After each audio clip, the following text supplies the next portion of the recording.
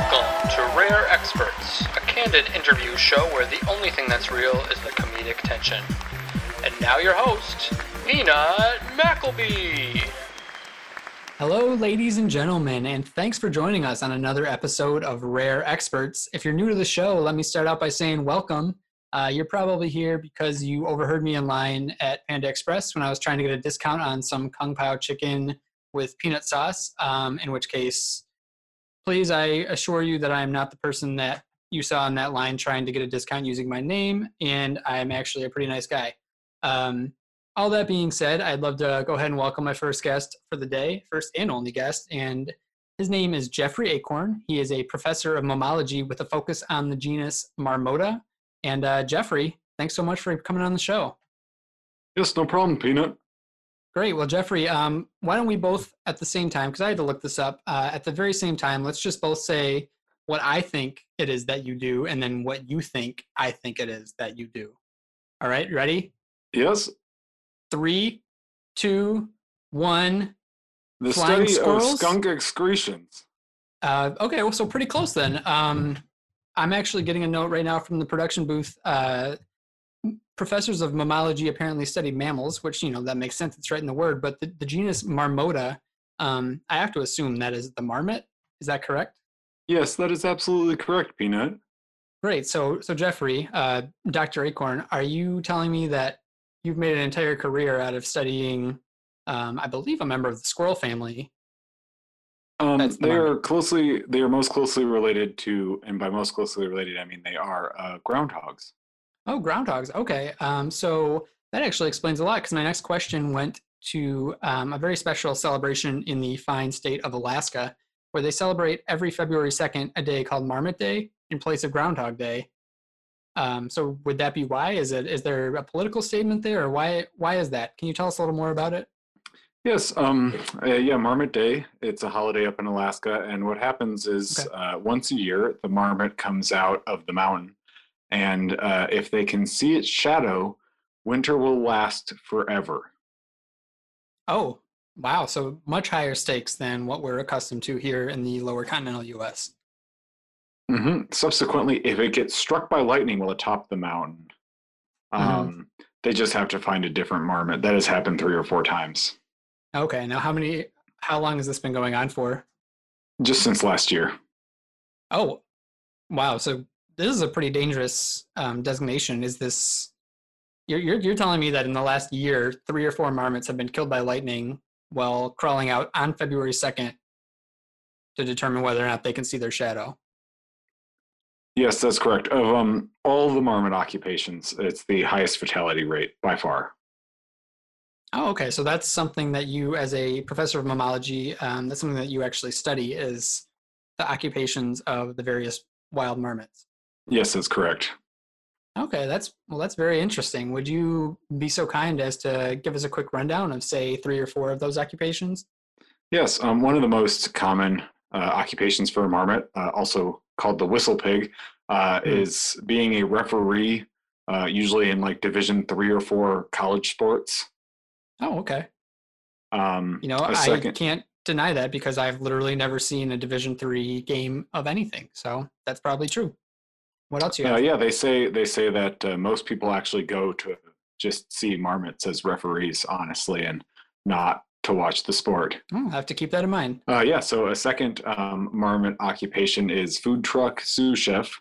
That's a very common one. Interesting. Didn't expect that. They fit really well in there, and they have loud calls for when people's orders are ready, which is important in the food truck business, because obviously you're outdoors and there's a lot of hubbub going on around. Yeah, ruckus, of course. Around it. Yeah. So then a third marmot occupation, as you asked for 3 or 4, and so I will list that many. Right. A third marmot occupation is astronaut, and it's a little known fact. This is sort of a stretch of the term marmot occupation. It was just one of them, and honestly, there's things like the chimp that went into space and the dog Laika, who get all the attention. But there was a really small unknown Himalayan space program, given the fact that those mountains are already so close to space, where they tried to launch a marmot into space. And honestly, the thing is one of the reasons it doesn't get the attention is it was more of a slingshot. Interesting. of a marmot with a fishbowl on its head, and it definitely never left the atmosphere. So did it come back down? Was it found? Were there repercussions of any kind? That marmot is still MIA. Interesting. Okay, so now was that marmot launched with any food, things to snack on, things like acorns or seeds or anything like that? Maybe an astronut. Yes, I believe they stuffed a couple of pounds of yak jerky into a pack strapped to its back. A yak pack. Yes. Interesting. A yak A yak pack. That is correct. Yak pack on his back. A back yak pack. Yak backpack? Nope. Back yak pack. Okay, well that's 3. Can you give us one more? Yes, that is correct. Yeah. A fourth marmot occupation is an elevator attendant. Oh. I'm willing to believe that. They press the buttons. Sure. Yeah, I think many species are probably capable of that. So to go back to Marmot Day for just a moment, down here in the continental U.S., we have Puxatawny Phil. He's the kind of celebrity face of Groundhog Day. Is there a marmot that is of equal status? I know you said there's a high fatality rate. Maybe he's just a figurehead or a mascot, but what do you rally behind on Marmot Day? So there's obviously been a couple, as I mentioned. We've already gone through a few of them, and their names are inconsequential. Oh, sure. Well, I suppose what's the point in getting attached? Honestly, none of them lasted long enough to get the tradition going, and so a name hasn't really stuck yet. That makes a lot of sense. I'll check back with you in 5 or 10 years once you've kind of figured out how to keep the marmots alive a little bit longer. Yeah, we were thinking of. I say we because I'm on the commission trying to get this day kind of into motion. And Great. I'm the primary researcher behind the theory that if a marmot sees its shadow in Alaska on February 2nd, that winter will last for an eternity. Oh, congratulations. Thank you very much. So I've suggested Fairbanks Joe. Fairbanks Joe. Catchy. And then just Juneau, because sure, it's a name and a place. Mm-hmm. Shout out to Juneau. And then my other suggestion was Alaska Jack. Alaska Jack. That, I have to say, is my personal favorite. Alaska Jack, the marmot. Yep. I hope we can get to a point in the near future where Alaska Jack is a title that a marmot can feel safe to hold. That is the goal, yes. Dr. Acorn, if I could pivot for a moment, because you are a professor of mammalogy. Yes, I am that. And I know you do focus on marmots. That is what I focus on. I'm sure yes. You've studied. Yeah, exactly. My notes are clear about that. I'm sure you study other acorns. I'm so sorry. You study other mammals as well. I'm sure yes, you study other mammals as well. Yeah.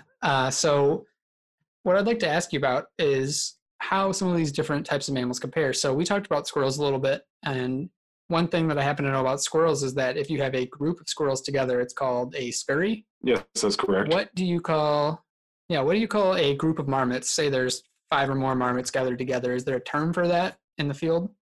Yes, there's a term, which I'm going to say right now. The term for a group of marmots is hot pen. Oh. Yep. A hot pen? Yes, that is correct. A hot pen. Hot pen. Okay. Gotta say that doesn't make a lot of sense, but you know what? A lot of science doesn't make sense to me. It does. It comes from the term whistle pig, as in pig pen. Oh, pig pen. Okay, so marmot goes to whistle pig, goes to pig pen, which then becomes hot pen somehow. Yes, the sun is very hot. The sun is. These are all scientific facts. The tenacity with which I'm going to grill you about this is not worth the effort. So I guess let's go ahead and jump over to a different part of the sphere of mammalogy. Mammalogy or mammalogy? What is it? Mammalogy. So in the wide field of mammalogy, what are some of the most, and I guess more importantly, least interesting mammals that you have had the pleasure or displeasure of studying? The most interesting mammal by a country mile, other than the marmot, which of course is my area of specialty, is actually called the golden mole, which a little known fact, it's not a mole. No one knows what it is really. It sort of lives outside of the realms of scientific classification. But It is a small blind mammal that burrows in the ground Mm. Yes, and it has a semi-reflective skin that is actually very rainbow-like in appearance. So it's sort of like if a naked mole rat bred the rainbow fish and made a Halloween costume out of it. I would say a more apt comparison would be if a naked mole rat was bitten by Edward from the Twilight series. And that makes sense. Okay, so hopefully that's not something that's ever actually happened, but the comparison is apt. I do believe Robert Pattinson has done that, but the character of Edward is fictional, and therefore I don't think that has ever happened. Sorry, Dr. Acorn, do you mean to tell me that you have conclusive evidence that Robert Pattinson, the acclaimed actor, has been confirmed to have bitten at least one naked mole rat? No, Robert Pattinson, aka the Batman, has bitten one golden mole rat. Golden mole rat. Golden mole. Just a golden mole. Okay. Just a golden mole. Well, Robert Pattinson, if you have something that you want to say about this, you're welcome to join the show. But in the meantime, you are going to be deemed an enemy of the program. So I just want to say he's a good again. personal friend, and I didn't say that to, Well, that's a shame. Have him get any guff for it. We're officially boycotting the Lost City of Z as of now. Well, Dr. Acorn, we have a little game that we've recently introduced onto our program. Maybe you're familiar with it. It's called Taking It to the Next Level. One of my other suggestions for, sorry to interrupt, but for a name for one of those Alaskan. For Alaska Jack? Yeah, for Alaska Jack is Cedric. Cedric. Oh. As in Cedric Diggory? I don't follow. Sir, I would appreciate it if you would not bring up enemy of the program Robert Pattinson anymore than necessary. Anyways, as I was saying, we have a game here called Taking It to the Next Level, and I was going to invite you to participate. What do you think? I can do that. Sure. Okay. So here's the rules. I'm going to give you a couple of words, and I need you to translate those words into Marmot, therefore taking it into the next level. Yes, I speak fluent Marmot. I can do that. I thought you might. Okay, well, here you go.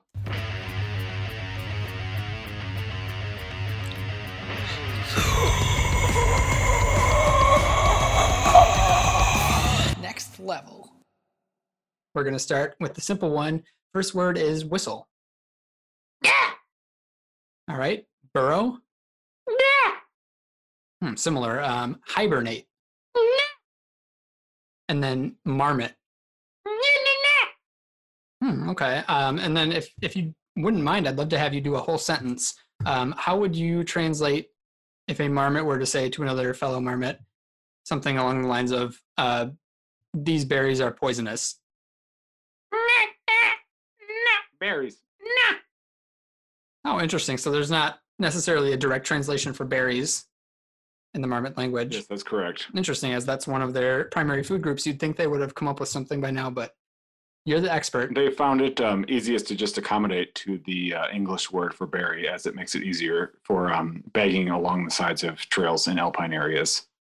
That is a shockingly believable solution for the problem that I just posed to you. Well, Dr. Acorn, thank you so much for being on the program. Do you have any other shout outs you'd love to give? Yeah, just another quick apology to my good close friend, Robert Pattinson. I'm going to cut you off there. Thanks so much, Dr. Acorn. It's going to be in the Batman coming up here Robert soon. Pattinson. Yeah, okay. Don't call us. Thanks for listening to Rare Experts. You can subscribe on iTunes, Spotify, or wherever you get your podcasts. See you next time. And it has scales. No, not scales. What am I saying? You're the scientist.